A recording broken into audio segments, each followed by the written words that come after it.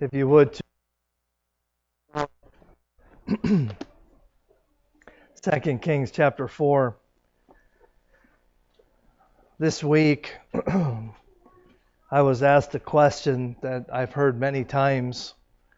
In fact, this is a question that I've even asked myself. And the question is, what is wrong with people today?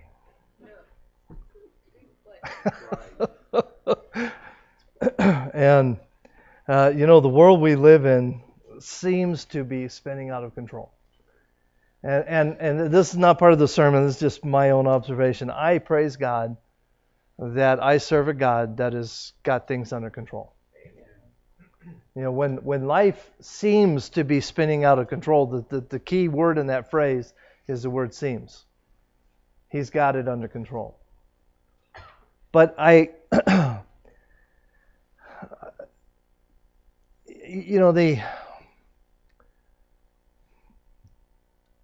recently, I don't know all the details, but I know that on Black Friday, there was a domestic dispute in a shopping center somewhere. I forget the city that it was in. And some guy just pulled out a gun and started shooting people. The phrase going postal. I mean, we all know that. And we all know that somebody gets mad, and what do? They pull out a gun and just start killing people. I mean, there's something wrong. Something bad wrong. In 2016, in the city of Chicago, there were 720 deaths, murders, not deaths, murders, in the city of Chicago. In 2016, in the country of Afghanistan, there were 14 military killed in a war zone. 14 military killed in a war zone, and 720 killed in the city of Chicago. There's something bad wrong. That's 2016. 2017, it was 628 killed in Chicago, 17 in Afghanistan. 2018, over 500 so far this year. I couldn't get I couldn't find an up-to-date statistic on the number of military killed in Afghanistan this year. But I guarantee you it's not 500. 3 years, 1,848 people were murdered in the city of Chicago in 3 years.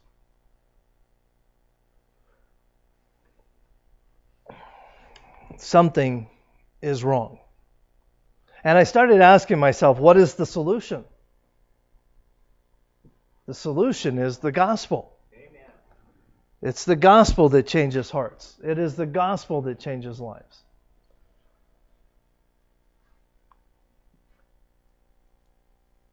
I came to the conclusion that in the solution to the problem, there is only two options. Either we are part of the problem, or we're part of the solution. See, the reality is this: if we do not share the gospel, then are we part of the problem or part of the solution? We're part of the problem. The problem with America today has got nothing to do with our politicians, but it's got everything to do about America's churches. Because we've stopped going to the mountain and declaring Jesus Christ as Lord. Amen. Church has become a country club instead of a place where the name of Christ is declared. I came across an interesting story. The Duke of Gloucester I'm assuming, yeah, it's in London, commented at a luncheon. A home accident survey showed that 90% of accidents on stairways involved either the top or the bottom stair. Okay? Well, I mean, think about it. Okay? So the government officials got together and they thought, well, what are we going to do? We have a problem. We have, people are getting hurt on stairways. And 90% of the injuries are at the very first step at the top or the very first step at the bottom. Well, they both can't be first steps, can they? For last step and the first step, okay. So anyway, yeah. So anyway, they took all this information, all this data, and all this stuff, and they plugged it into a computer, and the computer spit out a solution. Huh? Yes, remove the first and last step. And it, see, we by nature want to solve problems, do we not? I think that God put within us a desire to want to solve problems, and here it's a ridiculous example, but the truth is that's what people want to do. They don't want to redesign the steps or figure a way to prevent. They just want to take out the first and the last step, and that'll solve all the problems. Well, that is not being part of the solution. That's being part of the problem. The title of my message is "Be Part of the Solution." Be part of the solution. And I tried. I'm going to try really hard to preach a short message tonight because we have the business meeting later. So I'm going to try and kind of go through this quickly. But the problem with being part of the solution is that it requires involvement on our part. See, the problem with America is not our politicians, like I said earlier. Has nothing to do with gun control or how many guns are in. The problem is the hearts of men. And if we are going to make a difference, not only in our community, but in our country, it's going to take us getting involved. Amen. And becoming part of the solution. The solution is very simple. It's the gospel of Jesus Christ. The being part of the solution then requires us then to become involved in the lives of people. Malcolm Forbes wrote this: "It's so much easier to suggest solutions when you don't know too much about the problem." And that sounds like a politician, does it not? Yeah. Politicians they've got all the answers. They just don't know what the questions are. And when that is the mentality of the people, then they're part of the problem, not the solution.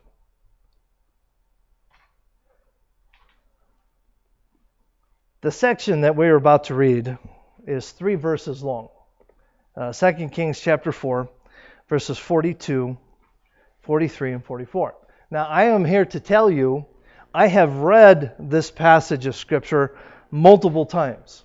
I'm just saying, I've read it multiple times throughout my years of being saved, and I never ever remember reading these 3 verses. So really it was like, you know how sometimes you just read a portion of Scripture like it's all brand new? It was like, wow, this is like really cool. I never saw this before. Verse 42. And there came a man from Baal-Shalisha and brought the men of God bread of the first fruits, 20 loaves of barley, and full ears of corn in the husk thereof. And he said, Give unto the people that they may eat. And his servant said, Now, let's stop right here. Verse 43. Who is his servant? Anybody? Yeah, it's Gehazi. Okay, so he's talking about Gehazi. And his servant, Gehazi, said, "What should I set before this 100 men?" And he said again, "Give the people that they may eat, for thus saith the Lord, they shall eat and shall leave thereof." Verse 44, so he set it before them, and they did eat and left thereof according to the word of the Lord. Let's pray. Dear Lord, thank you so very much for this day. Thank you for your love. We ask that you would take this very short passage of Scripture, but Lord, use it greatly in our lives and help us to understand that we need to be part of the solution. For it's in Christ's name we pray. Amen. My first point this morning is making himself available, or this evening, not this morning, this evening. Making himself available. Verse 42, we see this guy. We don't know his name. We're going to call him the unnamed man, because that's what he is. He's unnamed. But he makes himself available. He didn't have much to offer, but he offered what he had. This man wanted to be part of the solution. In 2 Corinthians chapter 8, verses 1 through 5, it says, "Moreover, brethren, we do you to wit the grace of God bestowed on the churches of Macedonia, how that in great trial of affliction the abundance of their joy and their deep poverty abounded unto riches of their liberality. For to their power I bear record, yea, and beyond their power they were willing of themselves, praying us with much entreaty that we would receive the gift and take upon us the fellowship of the ministry of the saints. And this they did, not as we hoped, but first gave themselves, their own selves, to the Lord and unto us by the will of God." Here we see a New Testament equivalent of this unnamed man here in 2 Kings chapter 5. We see this guy, or chapter 4, We see this guy, he doesn't have a lot, but he brings what he has.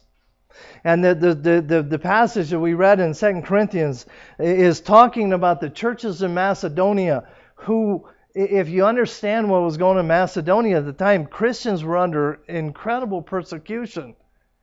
And it says that they, well, let's go back and read it. How that in great trials of affliction, the abundance of their joy and their deep poverty abounded unto us, the riches of their liberality.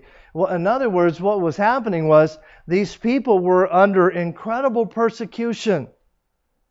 And they were, is he all right?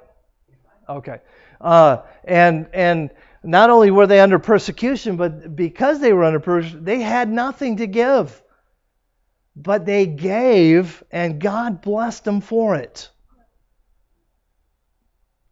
Here we have this guy.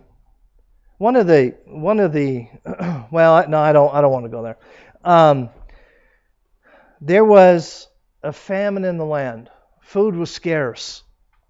And he knew that the young preacher boys at this college needed to eat. And so this man took what he had and brought it to them.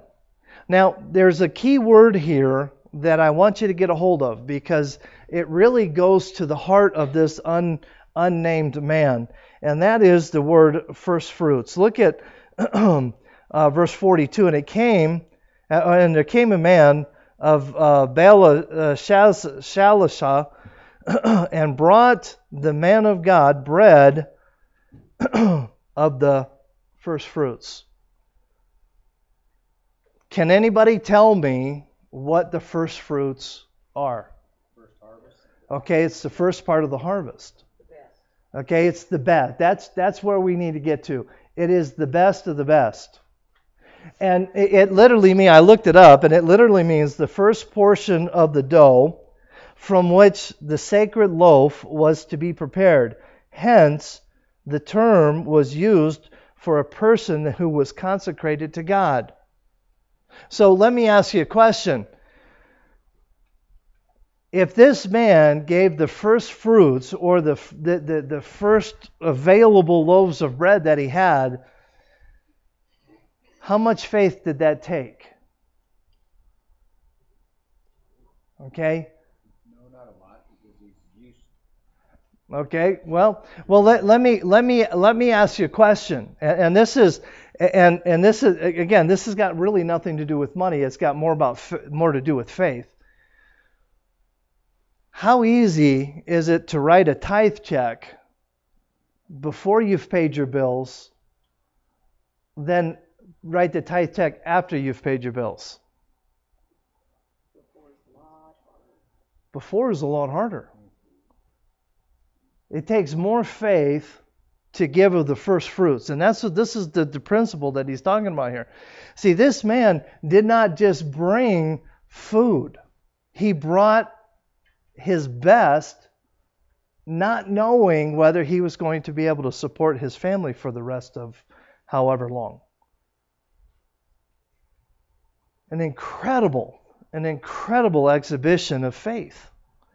But we see it also in the passage in 1 Corinthians in chapter 16, one of my favorite passages of Scripture.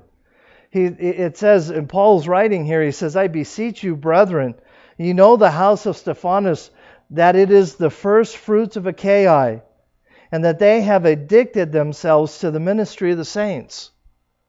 What is going on here? This is an incredible exercise of faith. It is the first fruits of Achaia. Achaia is a city. What are they addicted to? They're addicted to the ministry of the saints. That ye submit yourselves unto such, and to everyone that helpeth with us and laboureth. I am glad of the coming of Stephanas, Fortunus, and Achaicus, for that which was lacking on your part they have supplied. For they have refreshed my spirit and yours, therefore acknowledge ye them that are such. And what is Paul saying here? Paul is saying this: when we take our talents and abilities and we offer to God them as our first fruits, God can take those things and multiply them. Not only, well, let me read a story here, and then I'll move on. In his book, His Last Words, Harry Durbinville tells of a visit Charles Spurgeon once made to the city of Bristol, England. He was to preach in the three largest Baptist churches in the city, and he hoped to collect £300, which he needed immediately for his orphanage. He got the money, retired to bed on the last night of his visit. Spurgeon heard a voice, which to him was the voice of the Lord, saying, "Give those £300 to George Mueller." George Mueller, by the way, didn't own, but he ran an orphanage in the city of Bristol. Again, the words came. Spurgeon replied, "But Lord, I need that for my children in London." Again came the words, "Give the £300 to George Mueller." And it was only when he said, "Yes, Lord, I will," that sleep came to him.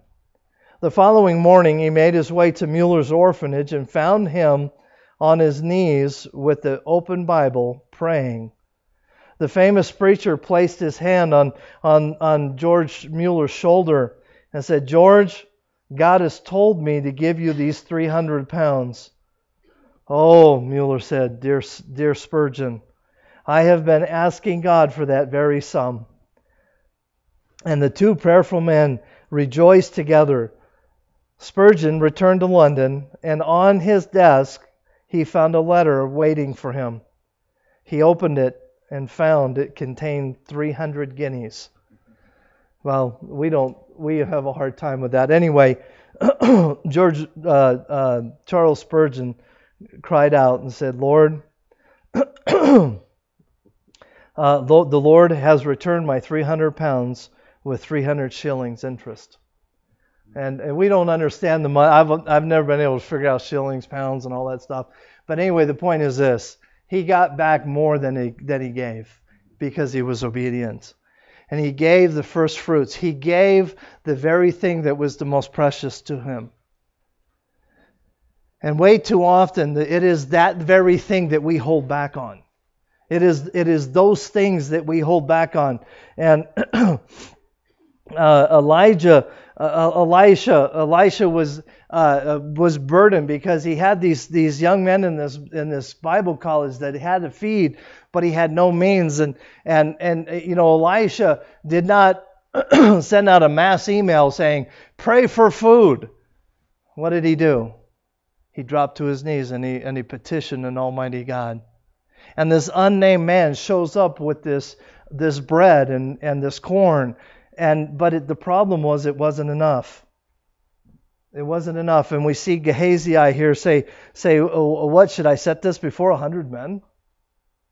You want me to take this little bit of food and put it before 100 men and say, okay, this is all you got?" This is Gehazi's attitude. So point number 2, we see showing his true colors. In verse 43, we see Gehazi showing his true colors.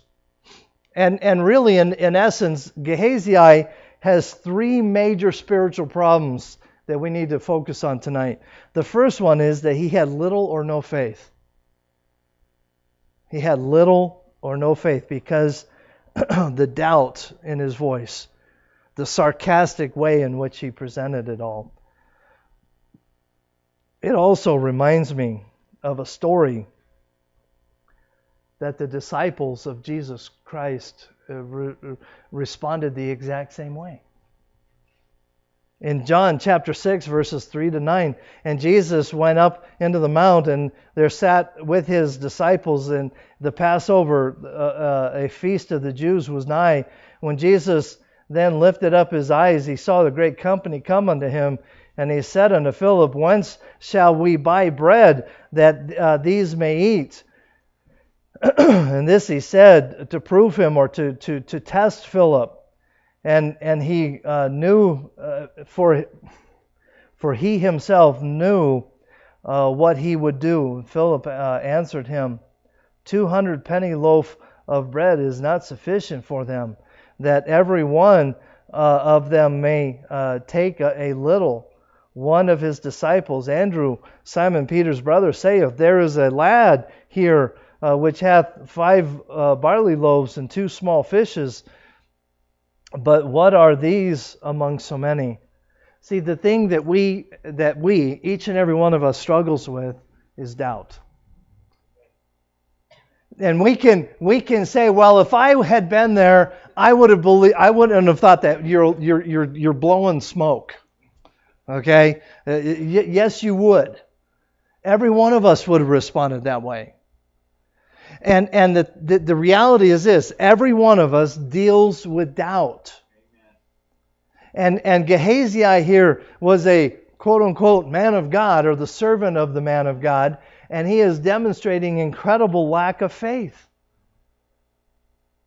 Philip and the other disciples just demonstrated an incredible lack of faith. They couldn't understand how Jesus was going to feed all these people. The second spiritual problem that Gehazi had, and we're not going to spend a lot of time on it because of time's sake, but in 2 Kings 5, Elisha heals a guy named Naaman, and we're going to be talking about that in the next few weeks, maybe even next week, I'm not sure. And Naaman wants to compensate Elisha for healing him, and Elisha refuses compensation. Well, to make a long story short, Gehazi waits until Naaman leaves, and then he chases him down and says, oh, by the way, Elisha changed his mind. We would like some bucks. I'm paraphrasing, obviously. And he goes to Naaman in 2 Kings 5:20 and to 22. We're not going to read it, but basically he lies because he's money hungry. And then the third spiritual problem that Gehazi has is that there is absolutely no evidence of compassion in this man's life. There's a lot of sarcasm in his life, but there's little or no compassion. I want to tell you something, and this is my observation. People that are part of the problem are part of the problem because the only person they think about is themselves. Someone who's part of the solution is someone generally who thinks about others. One of the mysteries of Elisha, at least in my understanding, is why in the world did he keep Gehazi as a servant? He had to have known that this man was not a spiritual man. He had to know that he was a liar and in a sense a thief. See, selfishness clings to the things of this world. And if we are going to be part of the solution, the things of this world cannot be part of our lives. The unnamed man was part of the solution. Gehazi is part of the problem. And then in verse 44, and really all three of the verses, we see point number 3, the inexhaustible supply. The inexhaustible supply. I love the but gods in Scripture.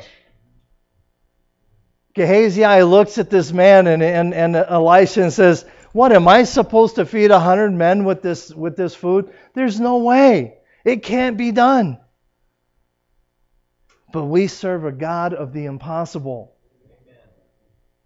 We look at our situations in life and we think, there is no way God can get me out of this mess. But He does. Time after time after time. No matter how deep we dig the hole, God is always faithful to help us get out of the hole. The inexhaustible supply. There's an important concept here, and I hope you get a hold of it, because really this is the whole crux of the message. The blessings that were received required sacrifice. Think about this for a second. What happens? This man gets together the very best that he could bring, and he brings it. We don't know if he knew it wasn't going to be enough. We have no idea what he knew ahead of time. We don't know.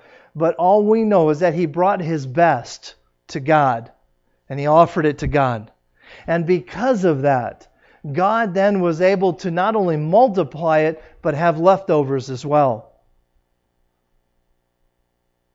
And the blessing of what took place was only because of the initial sacrifice. You know, we talk about this inexhaustible supply that God gives each and every one of us. But that supply requires sacrifice. It requires us doing our part. It requires us being part of the solution, not part of the problem. The young lad that we read about in John chapter 6 gave his lunch, sacrifice. Can you imagine? Think about this. Can you imagine a 6-year-old boy with his lunch and these thousands of people, and this big old mean disciple comes up and says, "Give me your lunch, son." What do you think most 6-year-olds are going to do? They're going to tuck and run. Well, at least I would have. I mean, honestly, but think about it.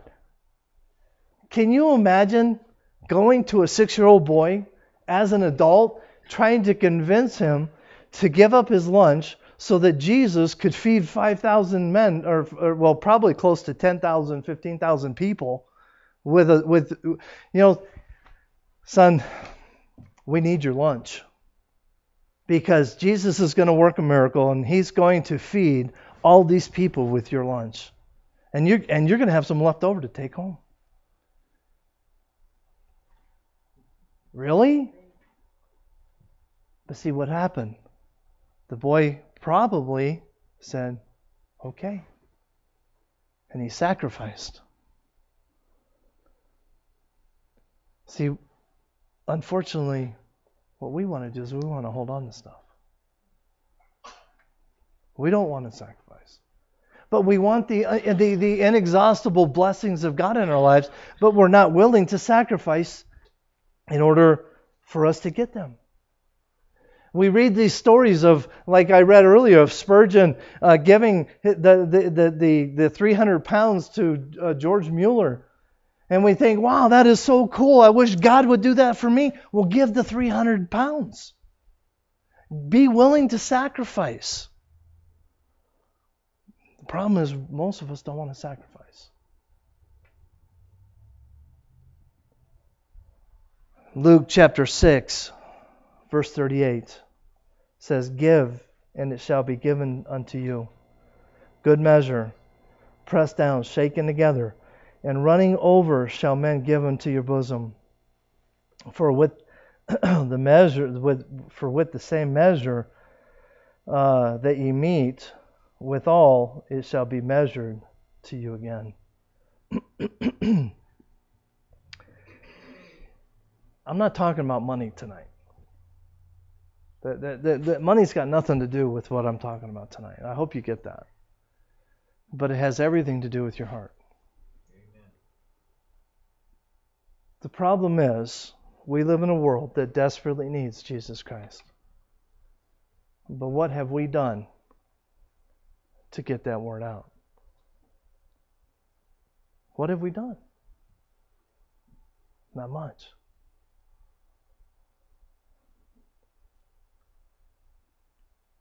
John chapter 6, verses 10 to 13, and Jesus said, make the men sit down.